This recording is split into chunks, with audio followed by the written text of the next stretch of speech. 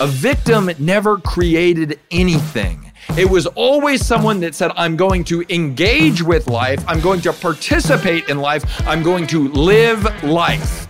And that's why we call this series Live Life on Offense. And so in many ways, this is just a manifesto calling you to actually live. And where does that start? It starts today.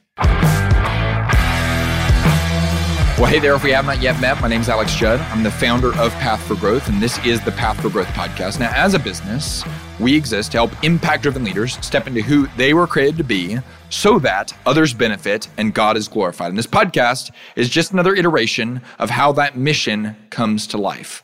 Let me ask you a question. Do you happen to life, or does life happen to you? Now, maybe you are currently operating from the posture of a victim, and you feel like life, leadership, business, circumstance, the economy, the weather, everything is happening to you. Or maybe you're someone that is really bolstered up on personal growth, leadership, just the hustle mentality culture of today, and you say, no, I reject that idea. I am happening to life.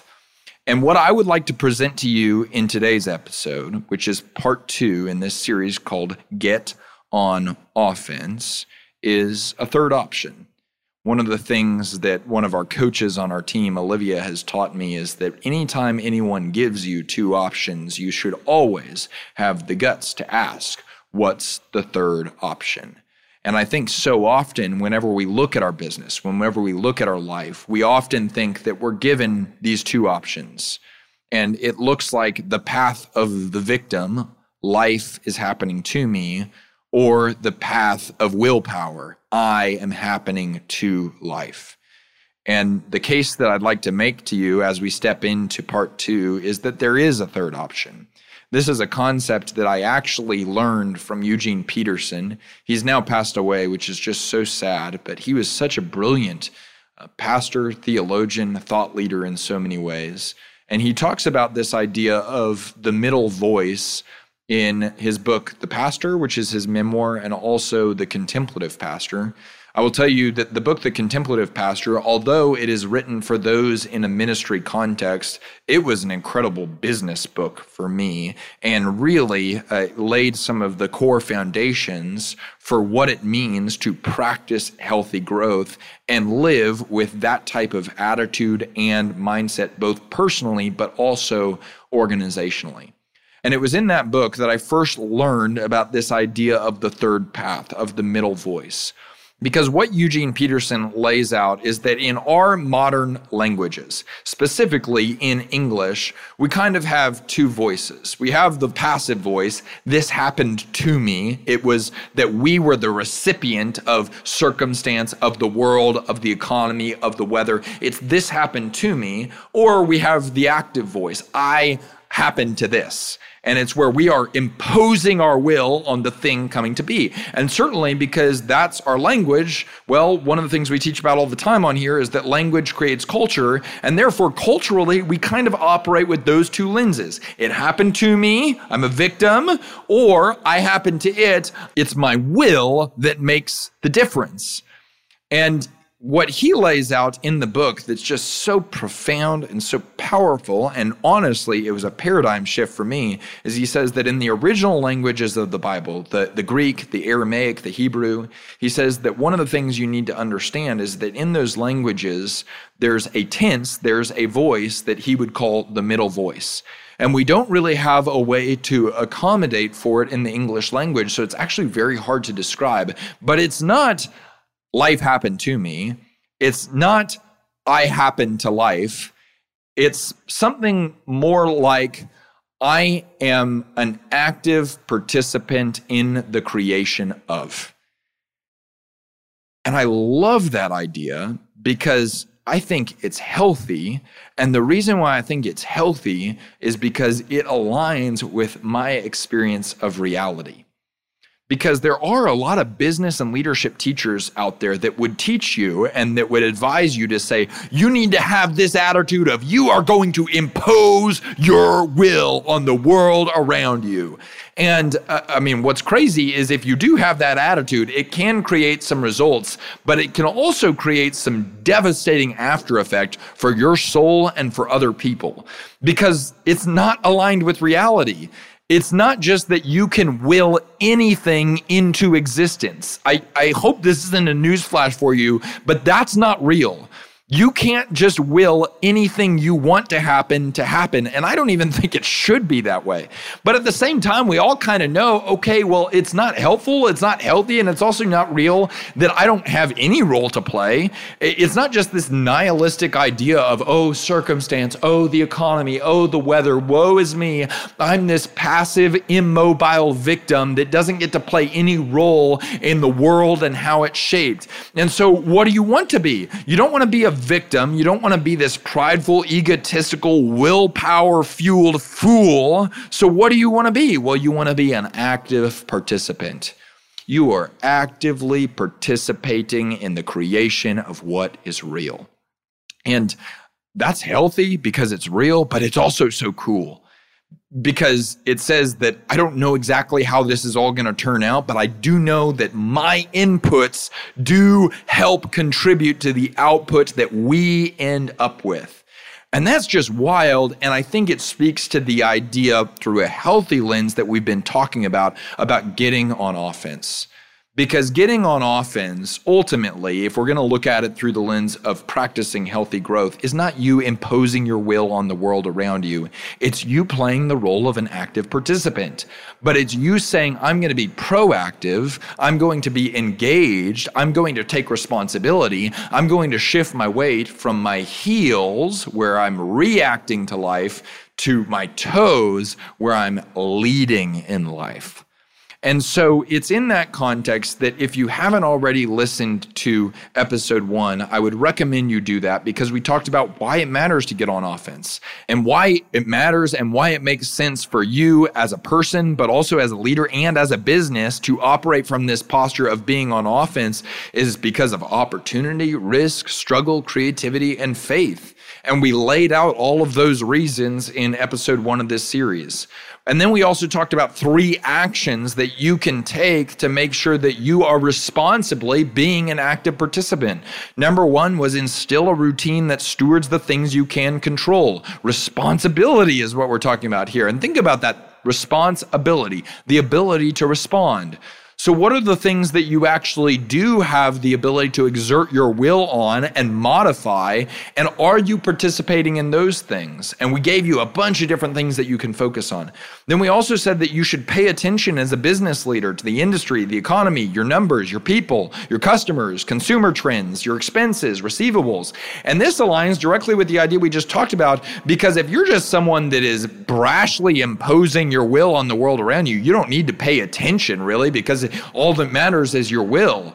But if you're going to have humility to recognize, no, I don't get to change the world to fit my circumstances, I have to operate in accordance with the world around me, well, then you have a vested interest in paying attention to all of those different things. And we lay that out more in that first episode. And then finally, we drove into the business idea of making and testing predictions. And we illustrated the Jim Collins principle of musket balls versus cannonballs. And so from that first episode, the other thing that I wanted to make sure we addressed within this series was the blockers. Because so often I find myself believing logically that I should be living life and leading my business on offense. But if I'm not careful, I find myself sinking and slipping into a reactive mindset, to a survival mode posture, and to a position and to a paradigm that looks more like playing defense than playing offense. And so I just want to walk through a handful of blockers that if you don't deal with these, they're going to force you to play defense. And one of the things we talked about in the first episode that applies to this as well is that you can delay losing the game on defense, but you cannot win the game on defense. Eventually, if you want to win, you've got to get on offense. And so it's with that foundation that we're going to step into 6 blockers that will keep you from getting on offense. And I would even tell you, if you submit to them and surrender to them, will force you into a posture of being on defense. The first one is a scarcity mindset. This is someone that believes that everything is a zero-sum game. Everything is comparison and competition. And if you're operating with a scarcity mindset, you're more obsessed with protecting the tangible than pursuing the possible. I'm going to say that again because I think it's really important. You know you're operating from a scarcity mindset if you've become more obsessed with protecting the tangible than pursuing the possible. I find that when I am subscribing to scarcity, I am thinking way more about how do I just make sure I protect everything that I've done, and I stop thinking about how do I pursue what could be. And that is rooted in what I believe to be faulty, but also really depressing thinking, because what that is ultimately rooted in is this idea that the peak, the best that can happen, already has. But what I know to be true is that the most abundance-minded thinkers, the people that are stepping forward courageously and with hope and optimism and faith, well, those people, number one, I would call them leaders, but something they all have in common is this internalized conviction that the best is yet to come. And if you've lost that conviction, you can't help but operate with a scarcity mindset because you've got to protect what was instead of pursuing what could be.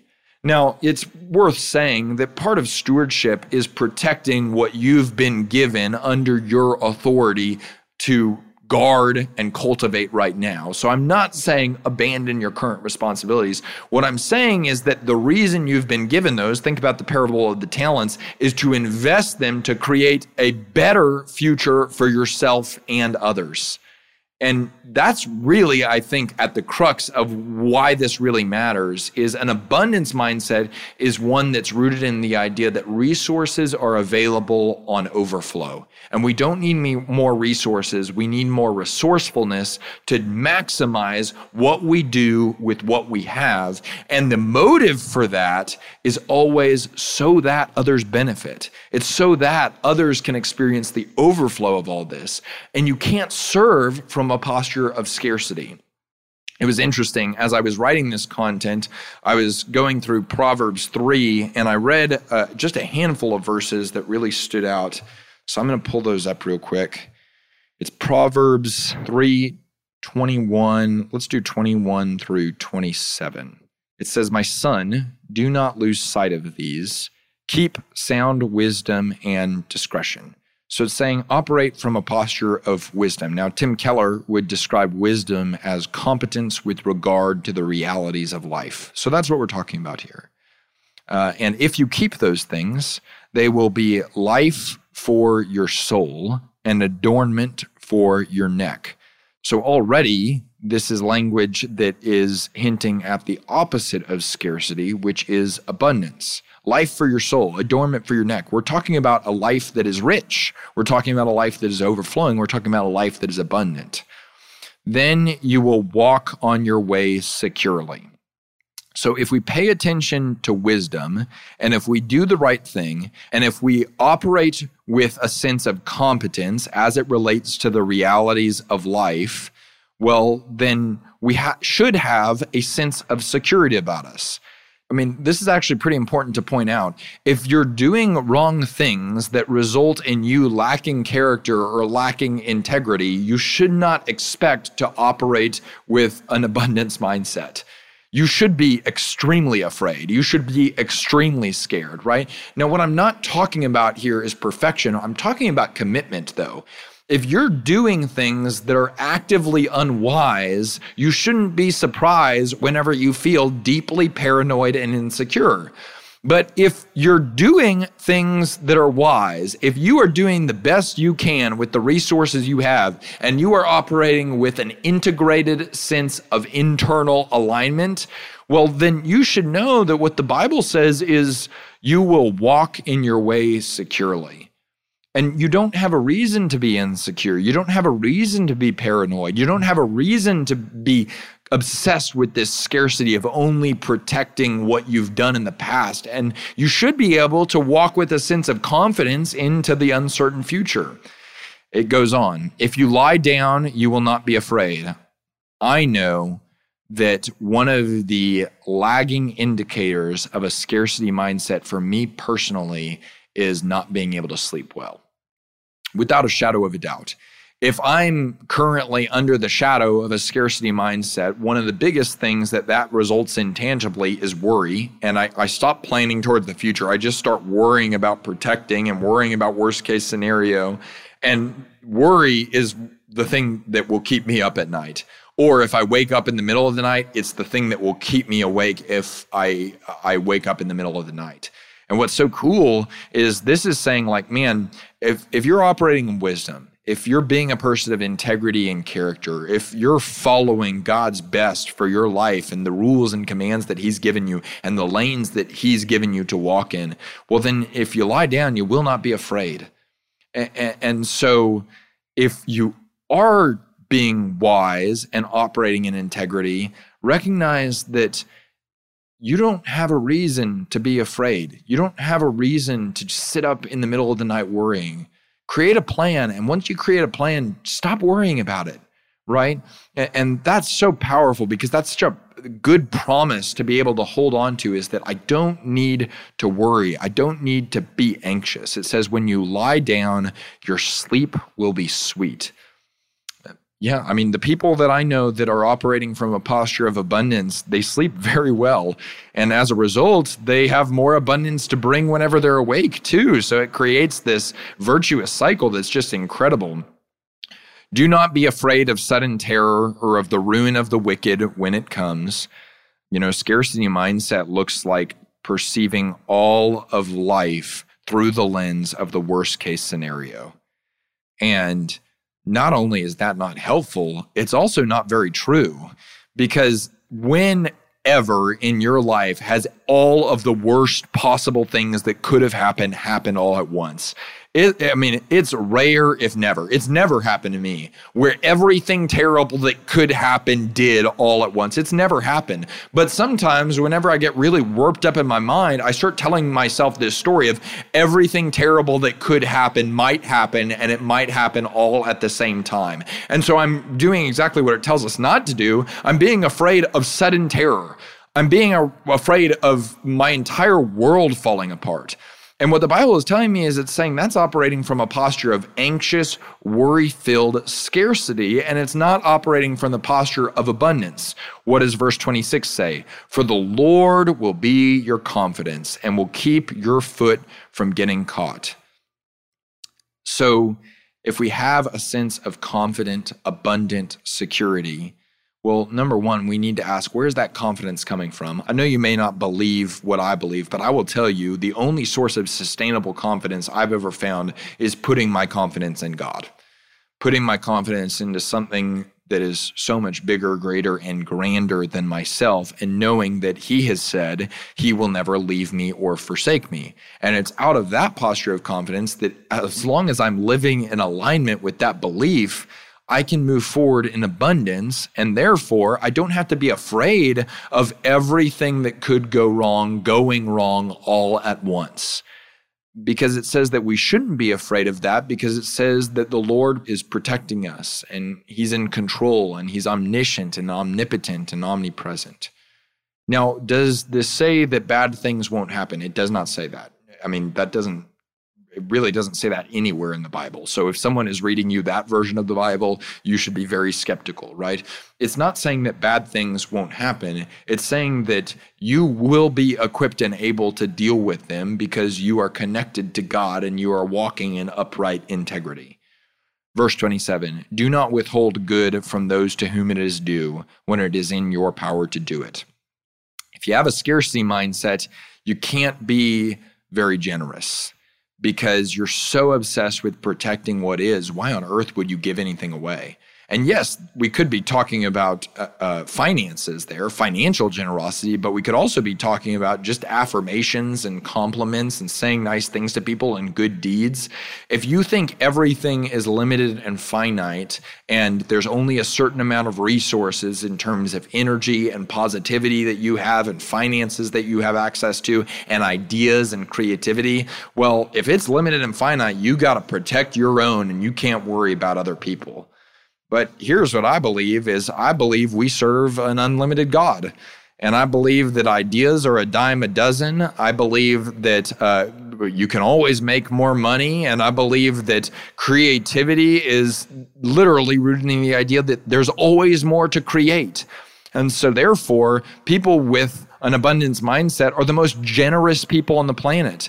And they just give stuff away. They just share everything that they have, and they don't withhold good, right? They don't say, oh, I need to hold on to this because if I share this and if I give this away, then there won't be any more left for me in the future. So scarcity creates selfishness. Abundance always operates from a posture of humility. And it's kind of chicken and the egg. Does humility create the abundance, or does abundance create the humility? The answer is probably yes. But one of the blockers to getting on offense is you operating with a scarcity mindset. And again, if you want to go look at the section that I just read from, it's Proverbs 3:21 through 27. Okay, let's keep going. Unrealistic expectations is another blocker. We teach this principle all the time. Unspoken expectations are front-loaded resentment. And a lot of times when I teach that principle, I'm talking about leaders working with their teams and just really focusing on the idea that if you're not properly setting expectations and documenting those expectations, then you shouldn't be surprised when you're upset that people can't meet what you never talked about. But here's what I want to talk about as it relates to this episode is what about the expectations that you're setting for yourself? Sometimes I think we don't voice these expectations, but we mentally operate with the expectations of like, everything's going to be all good. And we just think that everything is going to be up and to the right. There's going to be no crisis and no turmoil. And I will tell you, those people that operated with that belief that everything's all good and everything's going to be all good, those are the people that, man, when COVID came around, they were crushed. Because suddenly reality completely and utterly contradicted their expectations. But let's move from COVID now to where we're at today. If you think that everything's all good and everything's going to continue to be all good and there's not going to be any crisis and man, we got through COVID and that's going to be the hardest thing we have to deal with as a business and as a leader, oh boy, you got another thing coming. Because what's realistic? Well, I mean, there's some geopolitical things that are kind of insane right now, specifically related to the naked aggression of Russia invading Ukraine and us kind of questioning what China is going to do about it. So that's pretty wild. Economically, inflation is hitting unprecedented numbers as it relates to the past 20 years. We are likely already in a recession, or eventually we're going to be in a recession. It's just kind of a wait and see mode economically. And then culturally, well, I shouldn't be a newsflash to you that things are pretty divided right now. There is division in our country, division. There are multiple visions about what this country should become, which we saw how that played out with the last presidential election. I don't have a ton of hope that things are going to be much better in 2024, and the midterms are probably going to be a little bit wild as well. Now, you could look at me and say like, oh, you're such a Debbie Downer. No, I'm not a Debbie Downer. I'm just being realistic. I think things are going to be pretty wild and hairy over the course of the next 3 years as it relates to these three areas. And here's what I tell you. I hope it's not that way. But if it's not these three areas, it will be something else. And so instead of just getting blindsided and lopsided by crisis, what if you just said, man, tough things happen. Struggle happens. Suffering is part of life. And I don't want to be blindsided by it. I want to be prepared for it, because then you're aligning your expectations with reality. If you're operating with some woo-woo, shallow version of positive psychology where you're just saying everything's okay, everything's always going to be okay, and anything that refutes that narrative, I'm not going to pay attention to, oh boy, it is not going to go well with your soul. Because dissonance is created when your expectations differ from reality. But the converse of that principle is really helpful. Harmony is created for you and others when expectations align with reality.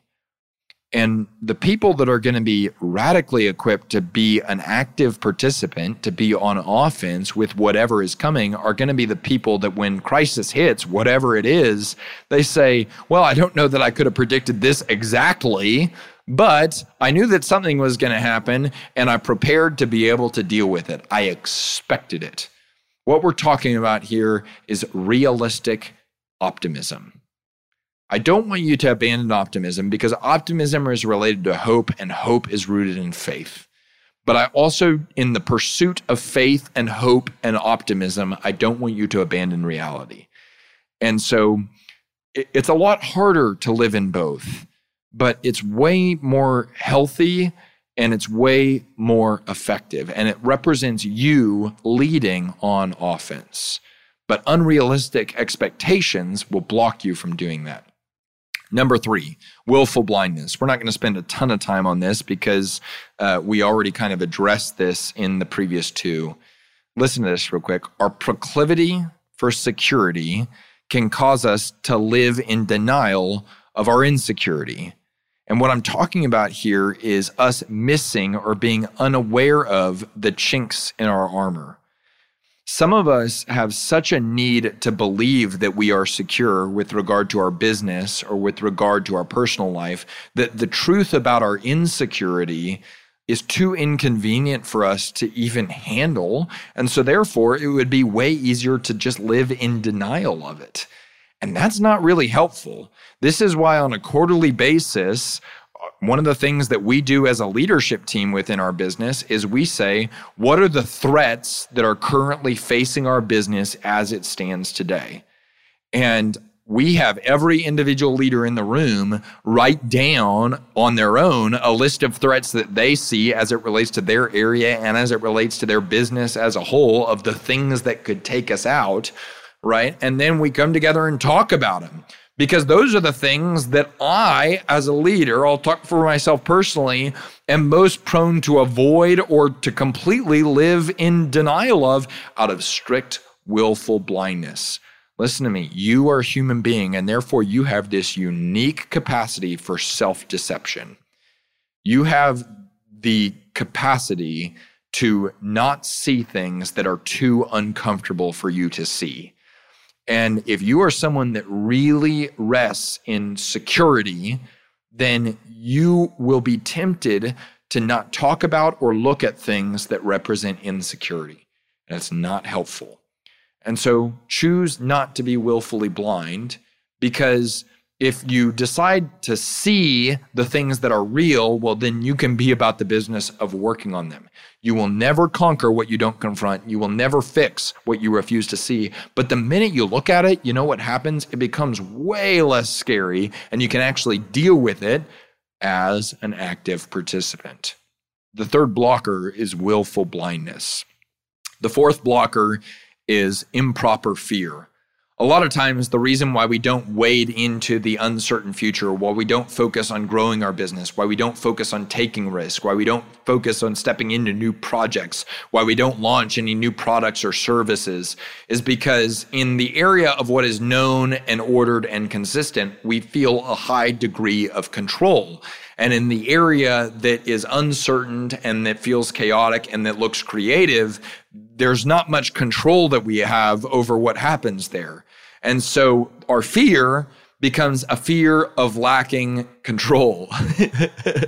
And I laugh at that because I just think it's funny. You think you're in control. And one of the things that I constantly have to be humbled by is this awareness of, okay, I am an active participant, but I am not totally in control. And my belief system says that there is a God who is in control. So improper fear is this fear of losing control over things, because that means that I'm thinking that I actually have control over all things. And in reality, there's such a limited number of things that I actually have control over. And all of those things are like really close to me, right? My attitude, my words, my actions, my thoughts, my habits. I can control those on a good day. But beyond that, I don't really actually control much at all. And if I'm deluding myself into thinking I do, well, then of course I'm going to be afraid of losing that control. So what do we need to be afraid of? Well, Proverbs 1:7 says, fear of the Lord is the beginning of wisdom. Now, this isn't fear as in sudden terror like we talked about before, right? It's not that type of fear. The fear that this is talking about is deep-seated awe, reverence, and respect. Are you living in humble awareness of how big God is, and in light of that, how small you are, and just grateful for the fact that you have a role to play? Fear of the Lord is proper fear. Awe, reverence, respect, this sense of absolute wonder of the God that is in control of the universe. Are you trusting in the fact that He's in control of your business, of the economy, of the weather, of the geopolitical system, of what's going on with this product or service, of what's going on with the thing that you're launching, that He's in control of every outcome, and that He is omniscient, omnipotent, and omnipresent, all-seeing, all-knowing, and all-able, and that He will not leave you and forsake you. And if you live in reverence and respect of that, well, then you're positioning your fear to be proper. And you say, okay, so then my responsibility is not to control every outcome. My responsibility is to follow what God told me to do. And then if you're wise, the question you start to ask is, okay, well, what did God tell me to do? And that's why it would probably be really good for you to have a rhythm for reading truth. Because it's what is God telling us to do, but it's also what did God tell you to do, right? He wrote it all down. That's the powerful thing about this book, that if you're a believer, you're like, man, we've got the rules and laws that He wants to write on the tablet of our heart with regard to what is wisdom and what is faithful, integrity-filled, character-driven life look like. Are we attending to it? But improper fear of losing control, it's a blocker to living on offense. Let's do two more. Lack of preparedness. If you are deeply concerned about your business's survival or your personal survival, you won't have any time or energy or ability to focus on service. I'm going to say it again. If you're obsessed with survival, you can't focus on service. And so one of the things that you can do to be able to actively be a participant, to live and lead on offense, is make sure you're prepared. Make sure you're prepared financially and that you've got an emergency fund. Make sure that in your business, you know your numbers. And in light of knowing your numbers, make sure you're creating a retained earnings account with 3 to 6 months of operating expenses set aside, right? Because if you're not prepared for financial ups and downs that will inevitably happen, well, when the down occurs, you are going to have to focus entirely on survival, and you're not going to be able to be service-oriented at all, right? Like you can't not be selfish in that case. But it's the people that say, okay, well, I'm operating from a posture of security. I'm operating from a posture of preparedness. And that when crisis hits, they don't just have to say, oh my gosh, how do we get by? How do we keep the doors open? How do we keep the lights on? They're able to lift their eyes above and say, how do we serve people? Because people really need help right now. And that goes along with an abundance mentality. Some people don't have the luxury of an abundance mentality, though, because they're not prepared. And that connects to the proverb we talked about earlier of, are you living in accordance with wisdom right now? Are you and is your business living beneath its means? And if you aren't, then you're setting yourself up to not be able to be on offense in the future. So be prepared. Finally, the blocker that gets in the way of being on offense, and this is probably the most deep-seated one, but I also think it's the one that affects all the others, is identity issues. Here's the truth we need to remember. Your work is not who you are. Your work is where you serve. Remember that. And more than remembering it, believe that. Internalize that. Your work is not who you are. Your work is where you serve. But I often get that fouled up. And I often disproportionately tie my actions and my performance to my identity. And I say, man, if our business is going up and to the right, and if everything's going great with our business, then I am good. And that's who I am. And that strategy works out pretty great as long as everything is up and to the right. But then the minute things point in a different direction, the minute we lose a customer, the minute I'm not able to make a sale, the minute I don't record a podcast that I was supposed to record, the minute that I flump a speech, the minute that I'm not effective in a meeting, the minute that happens, well, then my entire strategy falls apart because I've unrealistically tied my identity and my value and my worth to my work. And come on, it's like every time that happens, I'm like, dude, you did it again. What the heck? And so here's what I got to remember. You know, everyone says, oh, don't listen to the critics. Don't pay attention to the critics. Okay, well, if I'm going to be intellectually honest and I'm not going to listen to the harshest critics, right, which I also think there's some critique you should listen to, but that's another podcast episode. If I'm not going to listen to my harshest critics, then I probably also shouldn't read or pay too much attention to the most adoring headlines. Because either side is allowing feedback to inform my identity. And what I need to remember is that my identity doesn't come from feedback. It doesn't come from other people's opinions. It doesn't come from some external performance metric or the way I was able to do in a specific area that day as it relates to certain things that we're measuring. My identity, my value is rooted in who I am as a son of the one true King. And this is what I want you to hear. Your value, your identity is rooted in who you are as a son or a daughter of the one true King. And it's in that you have inherent value, and it's out of that posture of having inherent value that you get to go to work. You get to serve people. You get to do great things. You don't do great things so that you have value. You have value, and because you have value, you get to do great things.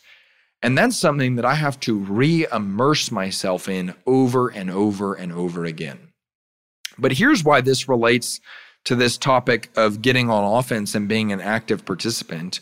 We, in the first episode, equated offense to the topic of risk. And we said that it's necessary for a business leader to be able to take calculated, measured risk as they step into an uncertain future and as they lead their business into an uncertain future, because that's part of the gig as it relates to uncertainty. And also, let's be very real. Faith is the evidence of things hoped for and the assurance of things not seen. So faith in itself is risk. That's part of the gig. And if you say you want a life of faithful adventure, you can't say that and then say, I'm not willing to take a risk. But here's the deal. If you are tying your performance and your work to your identity, you are rendered unable to take a risk. Because it's not just a thing or an action failing. If you fail and you've tied all of this into your identity, it's not that it's just that was a failure. It is now you are a failure. Craig Rochelle says it best. He says that failure is an event, it's not a person. But man, if you have tied your work to your identity, then you have fallen for the lie that the failure of your actions creates failure in you. And therefore, you won't ever do anything that's uncertain because you can't risk it. And so you've got to remember and stay immersed and stay engaged in where does your identity come from? And that's not a set it and forget it thing. That's a daily, weekly, monthly reminder of where your identity comes from. And out of that, you're able to be an active participant in the reality that is being created. So we said that to be on offense is to shift our weight from our heels to our toes. And in the previous episode, we said that the reasons why it makes sense to get on offense is opportunity and risk and struggle and creativity and faith. And today we focus on the things that are going to keep you from doing it. A scarcity mindset, unrealistic expectations, willful blindness, improper fear, lack of preparedness, and identity issues. But y'all, here's what I really want to challenge you on outside of all this, is you have a choice that you can make. You can be a passive victim. And I really don't want that for you. Because if that's the case, then life is happening to you and you have zero agency. You have zero ability to determine the outcomes of the future, and you don't get to participate. You're just watching it pass you by, and the best that could happen probably already has. And therefore, instead of living, you're just existing. But what I want you to know is there is a better way. You get to shift your weight from your heels to your toes. You get to be an active participant. And what a joy. And my hope is that you recognize that and that you internalize that and you say, oh my gosh, there's this thing called life and none of it is certain, but I don't want any of it to be certain because there's relationships I can create and invest in. There's businesses that I can start and engage with. There's people that I can serve. There's opportunities that I can pursue. There's projects that we can create. There's products and services that we can launch. And all of that is only going to happen if I play the role of active, engaged participant. A victim never created anything. It was always someone that said, I'm going to engage with life. I'm going to participate in life. I'm going to live life. And that's why we call this series Live Life on Offense. And so in many ways, this is just a manifesto calling you to actually live. And where does that start? It starts today. Eliminate the blockers. Choose to invest in a lifestyle and in actions and in relationships and in habits that are characterized by faith. And faith, as we already said, is the evidence of what is hoped for and the assurance of things that are unseen. That's what I want for you as you move forward today. And that's what I want for the people that you get to lead. Y'all, I hope that this content was helpful. If it was, there's two things that you could do for us. You could rate and review the podcast. That's always such a blessing to me and our team. We love seeing what you think of the podcast, any feedback you have, and anything you want to hear more of on the podcast. That's always really, really helpful. And then also subscribe to the podcast because we upload this content on a weekly basis and we want to make sure it's coming straight to your feed. And we really appreciate you being subscribed. The other thing you can do if you want more content like it is subscribe to Worth It Wednesday. I really don't like email. That's no secret. And so whenever we said we're going to send an email, we said, okay, well, if we're going to send one, it better be worth it, worth your time and worth your energy.